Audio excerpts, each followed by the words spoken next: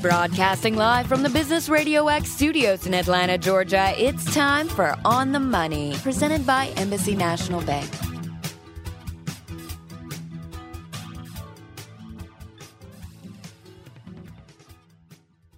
Hi, everybody. This is Joe Moss, and welcome to this week's edition of On the Money, the show that helps small business leaders run their businesses better.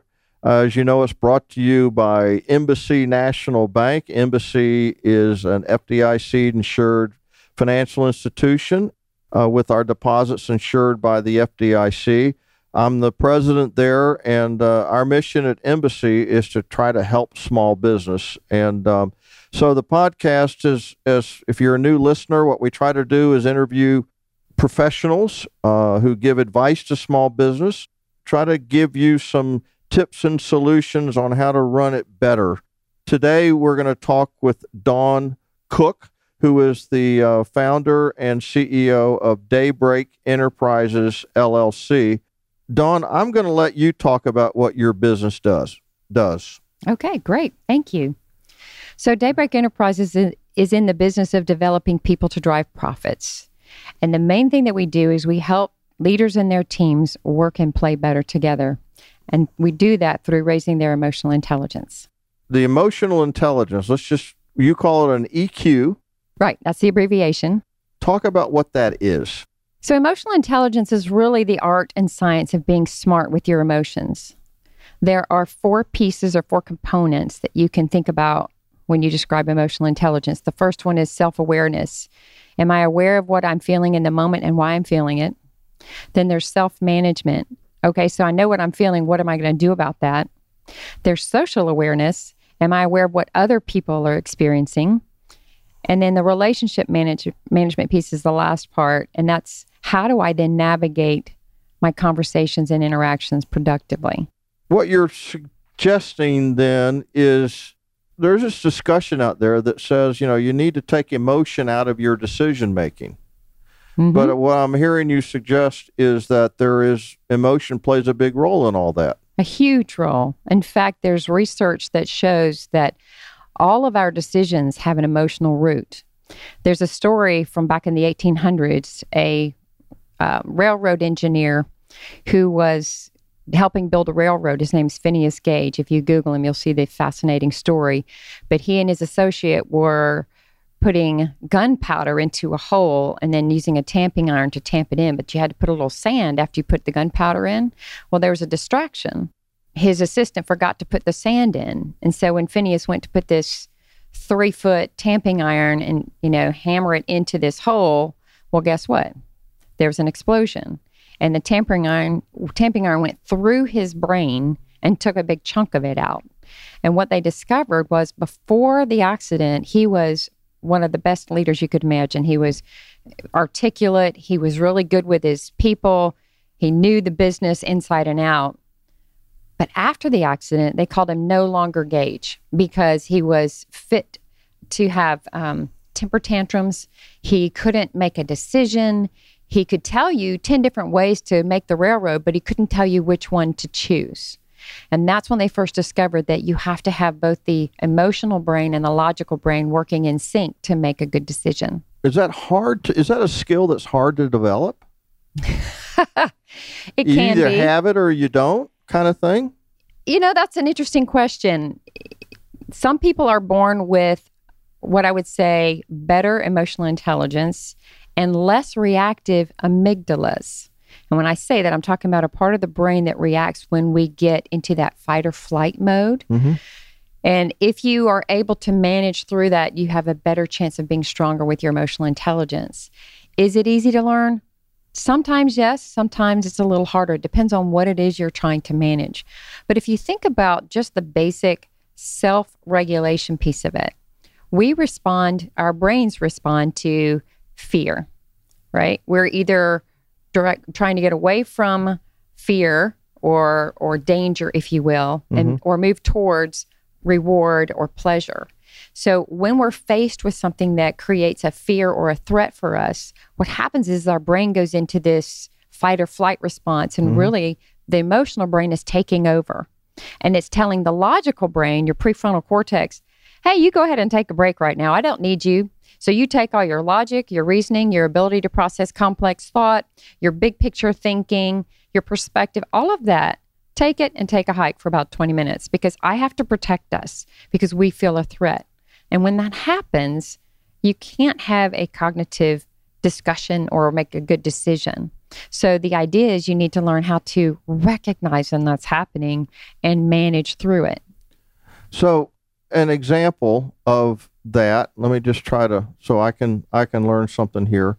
If you've got the brain is kind of over engaging on the emotional side. So for example, you mess up a customer's order, the customer calls you up and just goes off on you.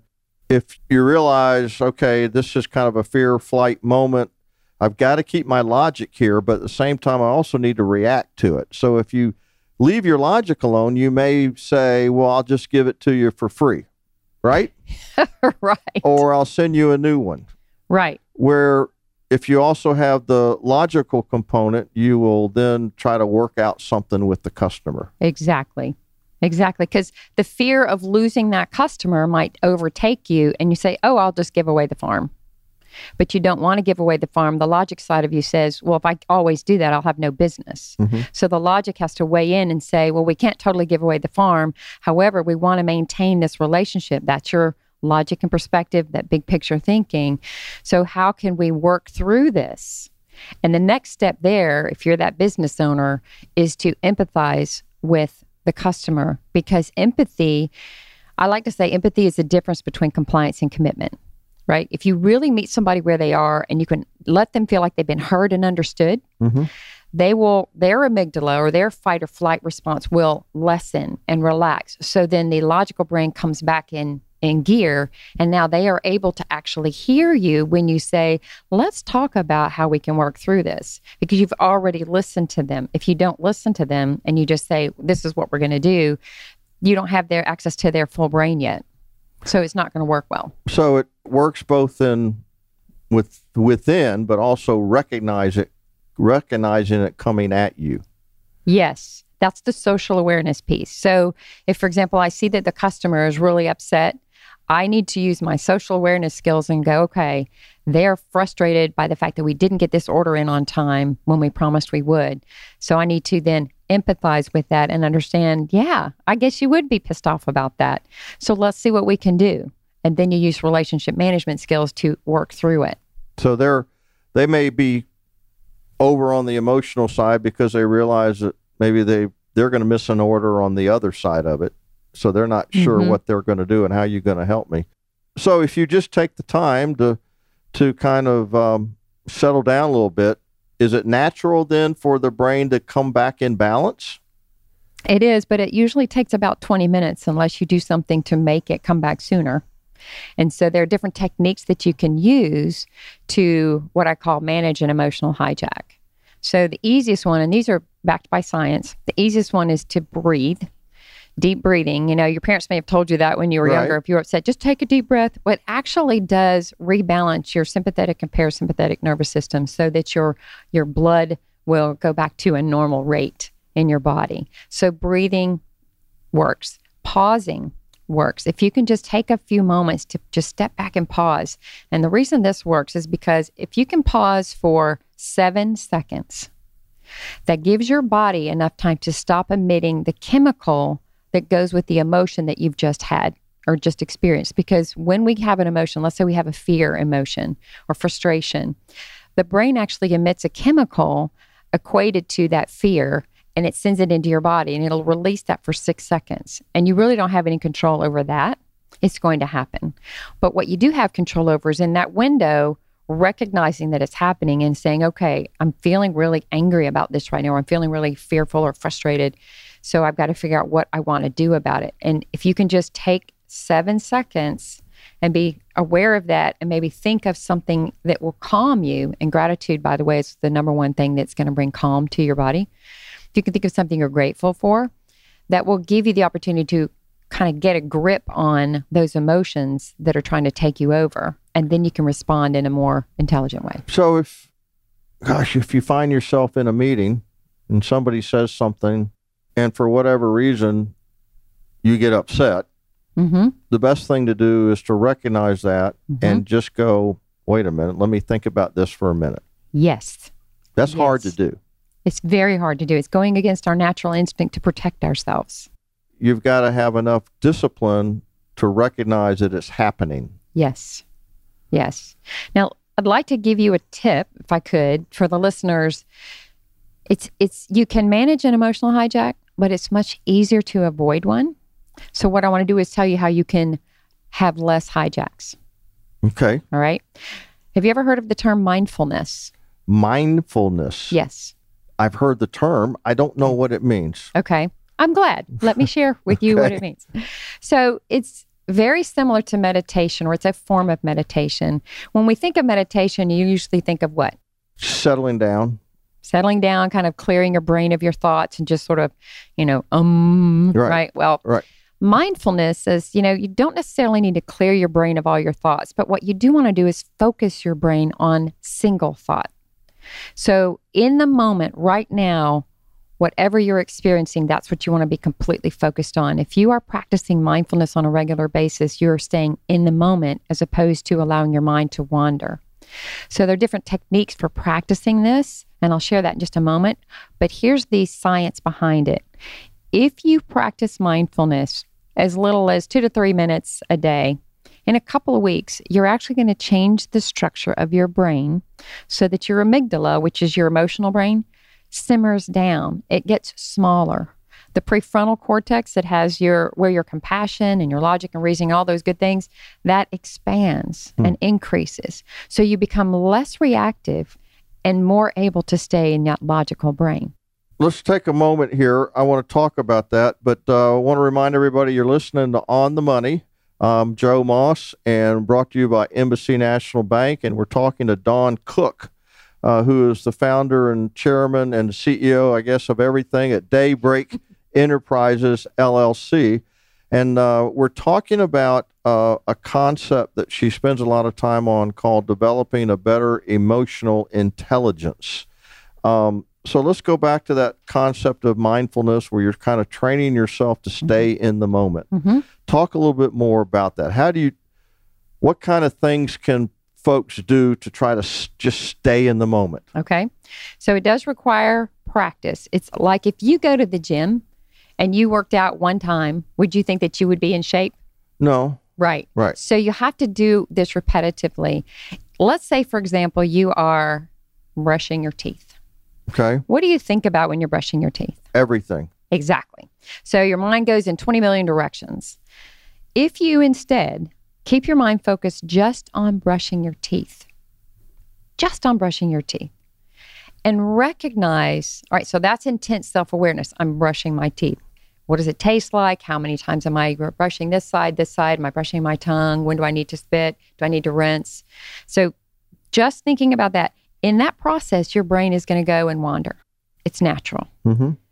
You recognize that and you say, oh, pull it back. My brain just wandered away. Let me just pull it back. No scolding, because if you scold yourself, that ruins the whole purpose. So there's no judgment in mindfulness. So it's like, oh, look where I went. All right, let me come back. I'm brushing my teeth. Doing that is equivalent to a brain bicep, meaning you've just taught your mind, I want to manage you. I don't want you managing me. The more you do that, the more you're able to stay where you want your mind to stay. And as a side note, there's research around people who have their minds wander when they don't want them to wander are actually less happy than people who are able to manage their minds. Well, someone may say, but that's when I have my best ideas, when I brush my teeth. Okay, so now that's a little different thing. So if you are in create mode, right? So you're driving, you're in the shower, you're brushing your teeth, whatever. A lot of times that is when we're creative. And if that's what you're intending that time to be, that's different because you're intentionally allowing yourself to wander and be creative. What I'm talking about is taking the time when you want to focus on something and training your brain and your mind to mind you.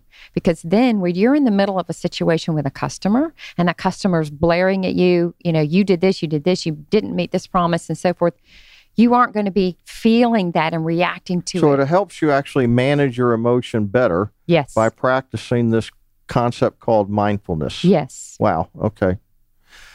Why is that? Is that because your brain is now trained a little bit just to kind of stay and not get all freaked out? It's almost like you become an objective observer, Okay. like you're watching the scene happen. I can tell you, this is a personal example, and this was not business related, but with a friend several years ago, we were on a trip. Long story short, she had been complaining about something and was very negative. And I tend to be more a positive person. And so after 5 different iterations of this negative comment, I finally said, when are you going to stop saying that? So I hijacked. And of course, then she hijacked. And next thing you know, we're going at it. And I had to stop. And I just became the objective observer and said, oh my gosh, I'm hijacked, she's hijacked, and I'm the only one that knows it and can do anything about it. So you had to start trying to echo back what she's telling you to try to get her back. Yes. Okay. Empathy. Okay. Right. Okay. Well, this is pretty interesting. The mind is an incredible thing, isn't it? Oh, I'm fascinated by the brain. Absolutely fascinated.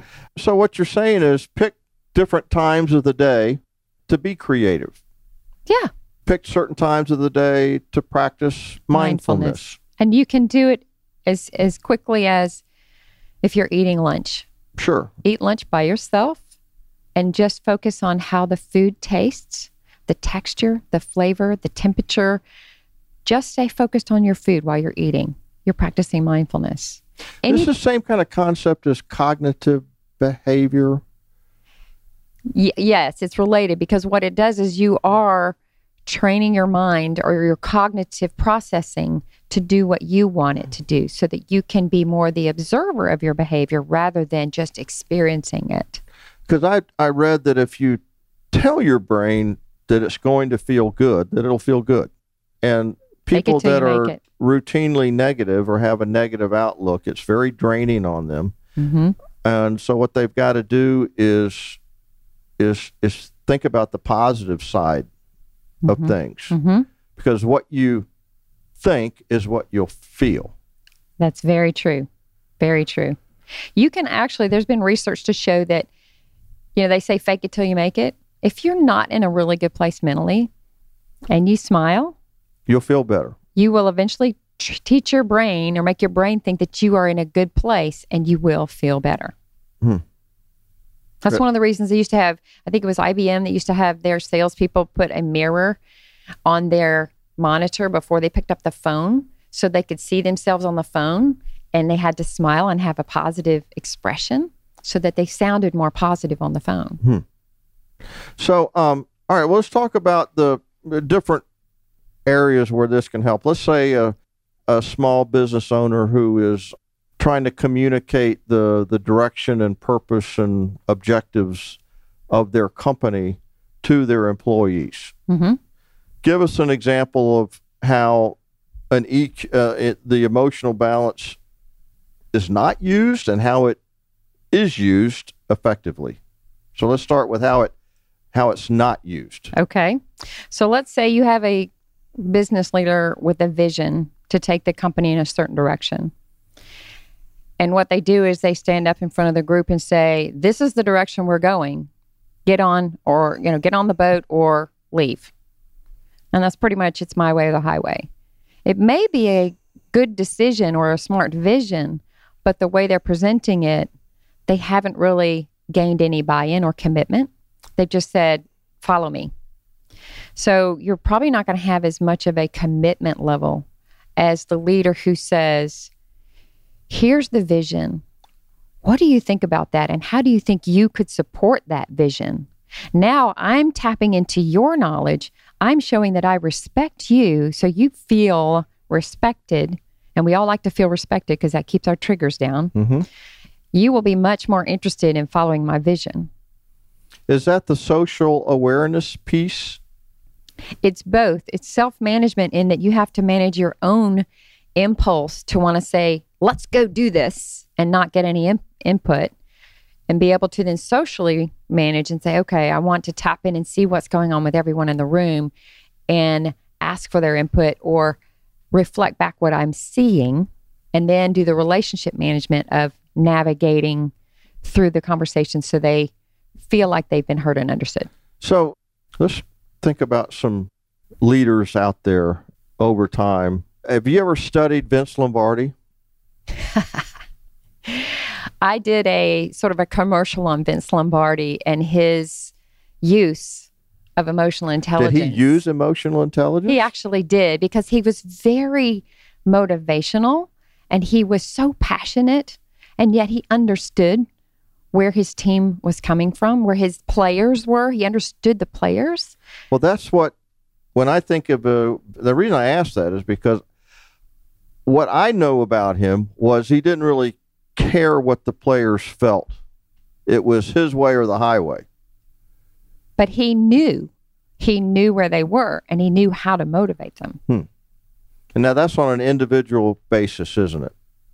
Oh, yes. Okay. Yes. So someone like a Jack Welch, how did he use his emotional intelligence? Was his effectively used? You know, Jack Welch initially did not use emotional intelligence. And he is one of the great case studies about that, because he came to understand the importance of emotional intelligence later in his career, and pretty much saw the error of his ways, if you will, and how he didn't respect his employees' input early on in his career and didn't use emotional intelligence. And later, he had so much better effectiveness, if you will, from his employees when he did show it. Did he ever write about this? I mean, was it gradual? Was it an epiphany one day? Was it? You know, that's a good question. I don't know if it was an epiphany or how he came to be more emotionally intelligent. I just know that he is one of the ones we talk about when we say he's recognized that this way was not working as well as it could have, even though he had great success. He had even more success as he started to implement emotional intelligence. And this idea of kind of putting yourself in the shoes of the employee, that requires a lot of work, because you've got to spend time to find out where that employee is, right? And that is the hardest part for any business leader, because they've got a business to run. And I get that all the time. Well, I don't have time to get into the heads of all my employees.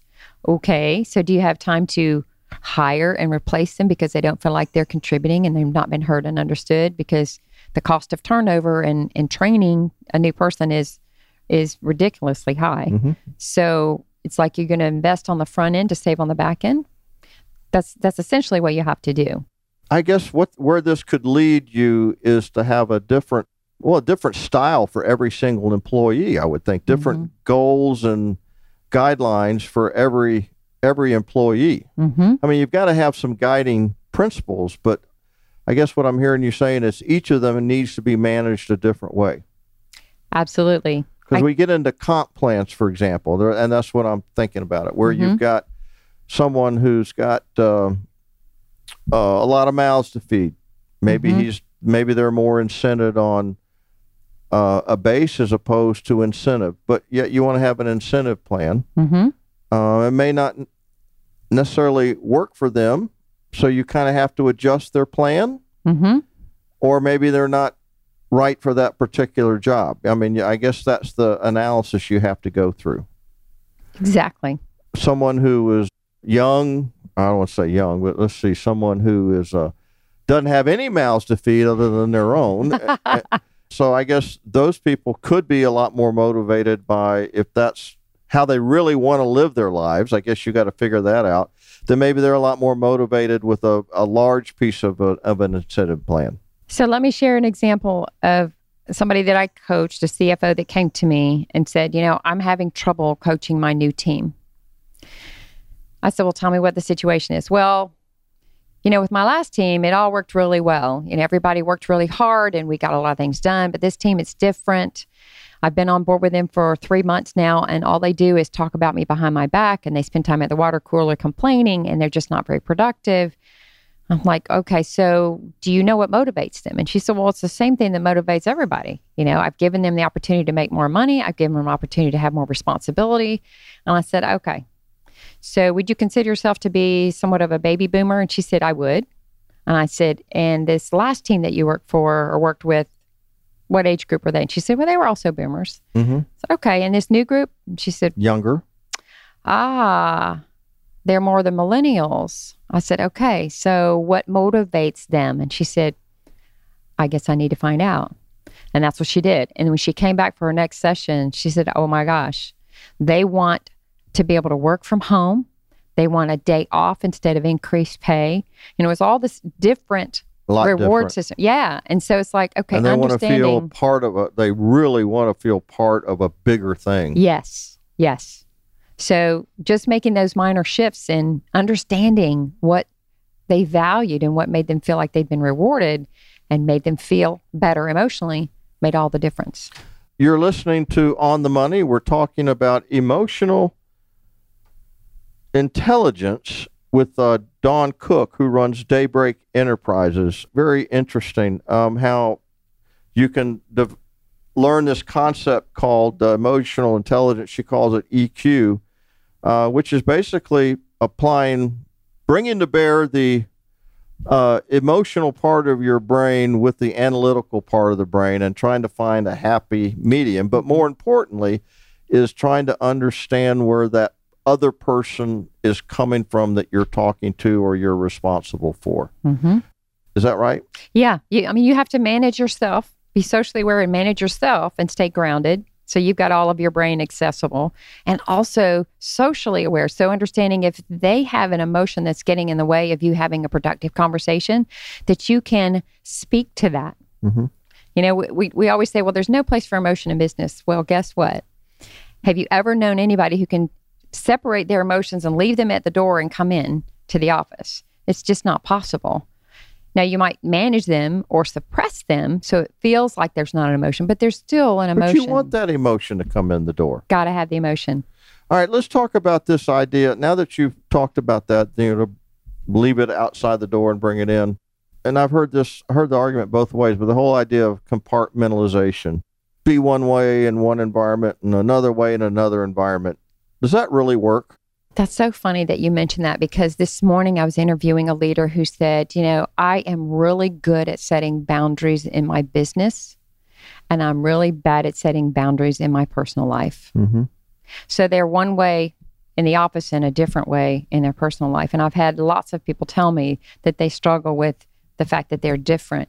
And what it comes down to is the risks are different. The what? The risks are different. Okay. Right? So you are much more vulnerable in your personal life, like with your spouse or your kids or whatever. And so the risks are different there versus if you have an altercation or something in the office, that's a different kind of a risk.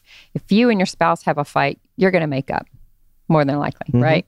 If you have a fight with a coworker, okay, that means you could be in HR and now you've got it on your record. So there's different scenarios. So in terms of compartmentalizing, I think people can be different in work versus personal.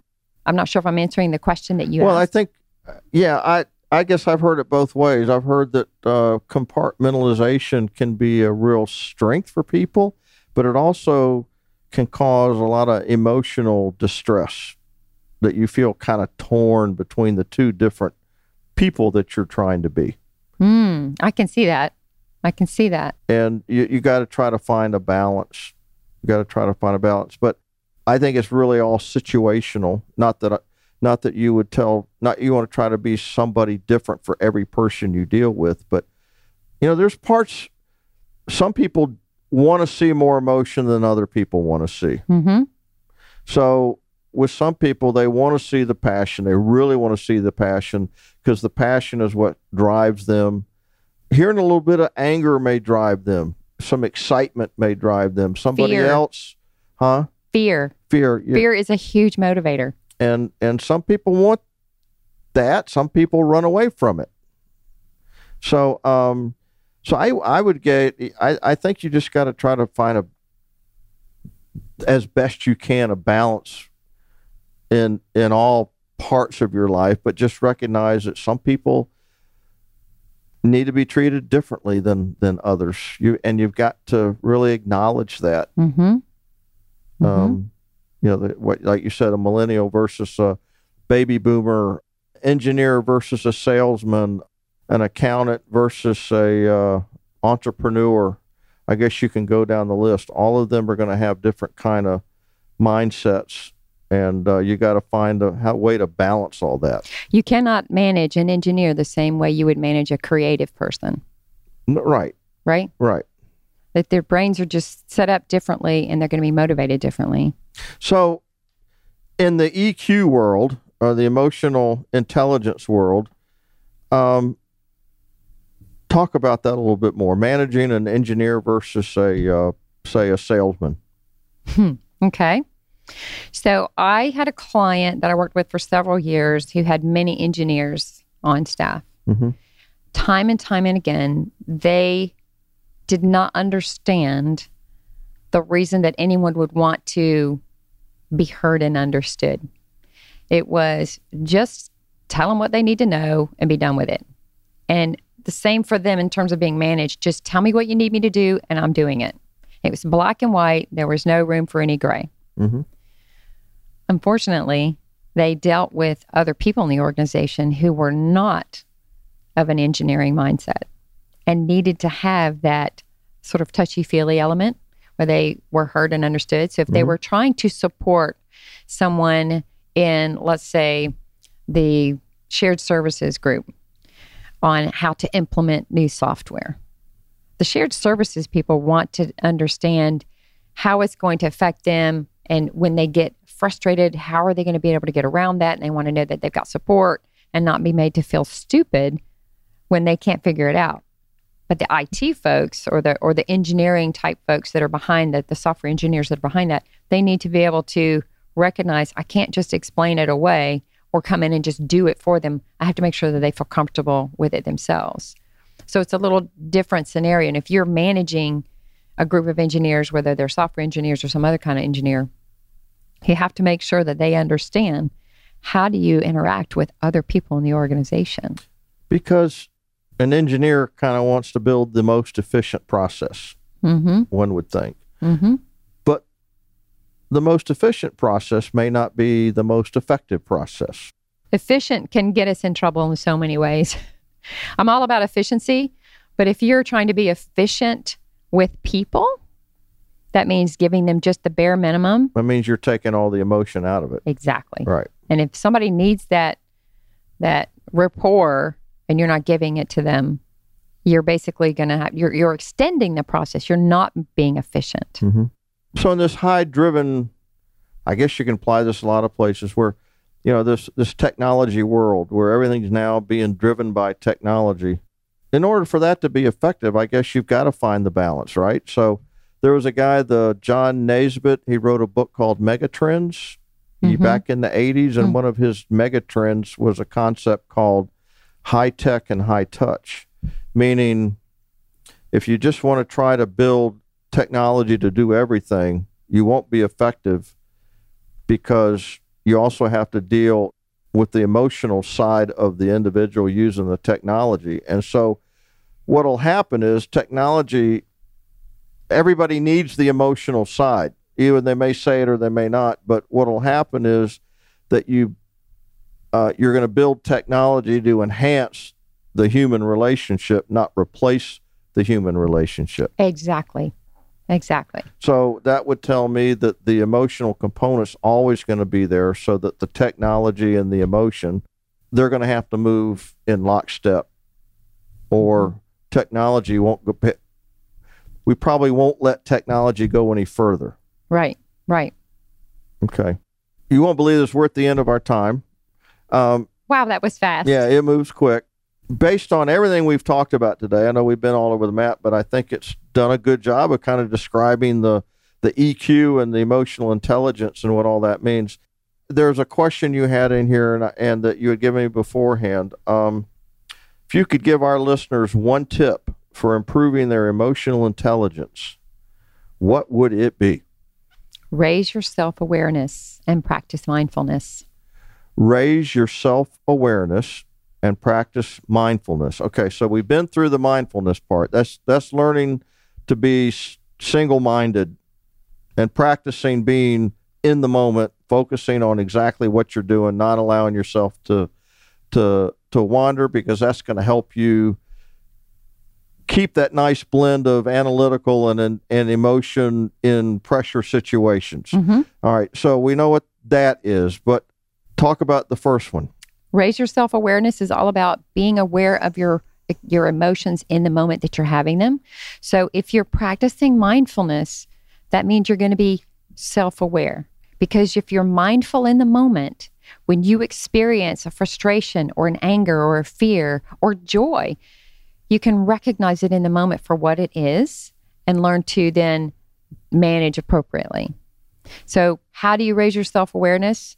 There's a lot of different ways you can do that, but just checking in with yourself. If you're the kind of person that likes to keep a journal, you can do a journal throughout the day or at night. Just say, okay, how was I feeling this morning? Supposedly we have about 1,000 emotions in a day, believe it or not. They may be fleeting, but we have them. And if you can just check in to say, okay, how was I feeling this morning and what was causing that? And then how was I feeling at lunch and what was causing that? How was I feeling this afternoon? What was causing that? So you just become more aware. And if you do that enough, you start to be thinking in the moment, okay, how am I feeling right now? If you're practicing mindfulness, you will become more self-aware. And we only have the moment anyway. That's right. It's a hard concept to get our arms around, but we only have the moment anyway. So, but I guess what I've heard today is that every conversation, every decision, every communication needs to have the analytical side, but it also needs to have the emotional side. In balance. And balance. It's got to all be balanced, so that if you say, I'm going to make a decision, but I'm going to take all the emotion out of it, no, you don't want to try to do it that way. You've got to leave some emotion in it. As part of that, you need to connect with the emotional component of the people you're communicating with to try to understand that. Perfect summary. Okay. Yes. Well, I can see how this would have helpfulness in a lot of different customer service, board meetings, sales meetings, one-on-one conversation with manager, employee. Any interaction that you have in the business world. Any interaction. Not necessarily just the business world, personally as well. Oh, absolutely. Yeah. Absolutely. Because a lot of times we let our guard down personally, as you say, because there are fewer boundaries in the personal world. And so you've got to try to find that correct approach on the personal side as well. Mm-hmm. Okay. Maybe different than the business side, but it's still something you've got to find. So, well, Dawn, thanks for being on the show. Thank you so much for having me. And tell everybody how they can get a hold of you, the best way to get a hold of you. They can reach me at dawn@daybreakeq.com. Feel free to visit my website, daybreakeq.com, or catch me on LinkedIn at Dawn Cook Executive Coach EQ, or on my Facebook, which is Daybreak Enterprises, or my Twitter, Dawn Cook at Daybreak EQ. Okay, well, good. And Dawn, thank you for coming today. I think anybody that's listened to this, I know I learned a lot. I hope other people did as well. So thank you for being here. My pleasure. Well, anyway, that's the show for the day. Thanks, everybody, for listening. And we thank you, Dawn, for being here. As you know, this is On the Money, and we're brought to you by Embassy National Bank. We're doing this show to help you, the small business owner, learn more and how to run an effective business. We go through a lot of different topics on this show. This has been a good one. So we'll catch you next time. And just remember, I guess the number one thing we've learned over the years here is just to stay authentic. And I think I have a better definition of staying authentic now, and that's keeping the emotion and the analytical in sync for who you are as a person, to kind of learn that perfect little spot and stick to that. So anyway, that's all the show for the day. So we'll see you next time.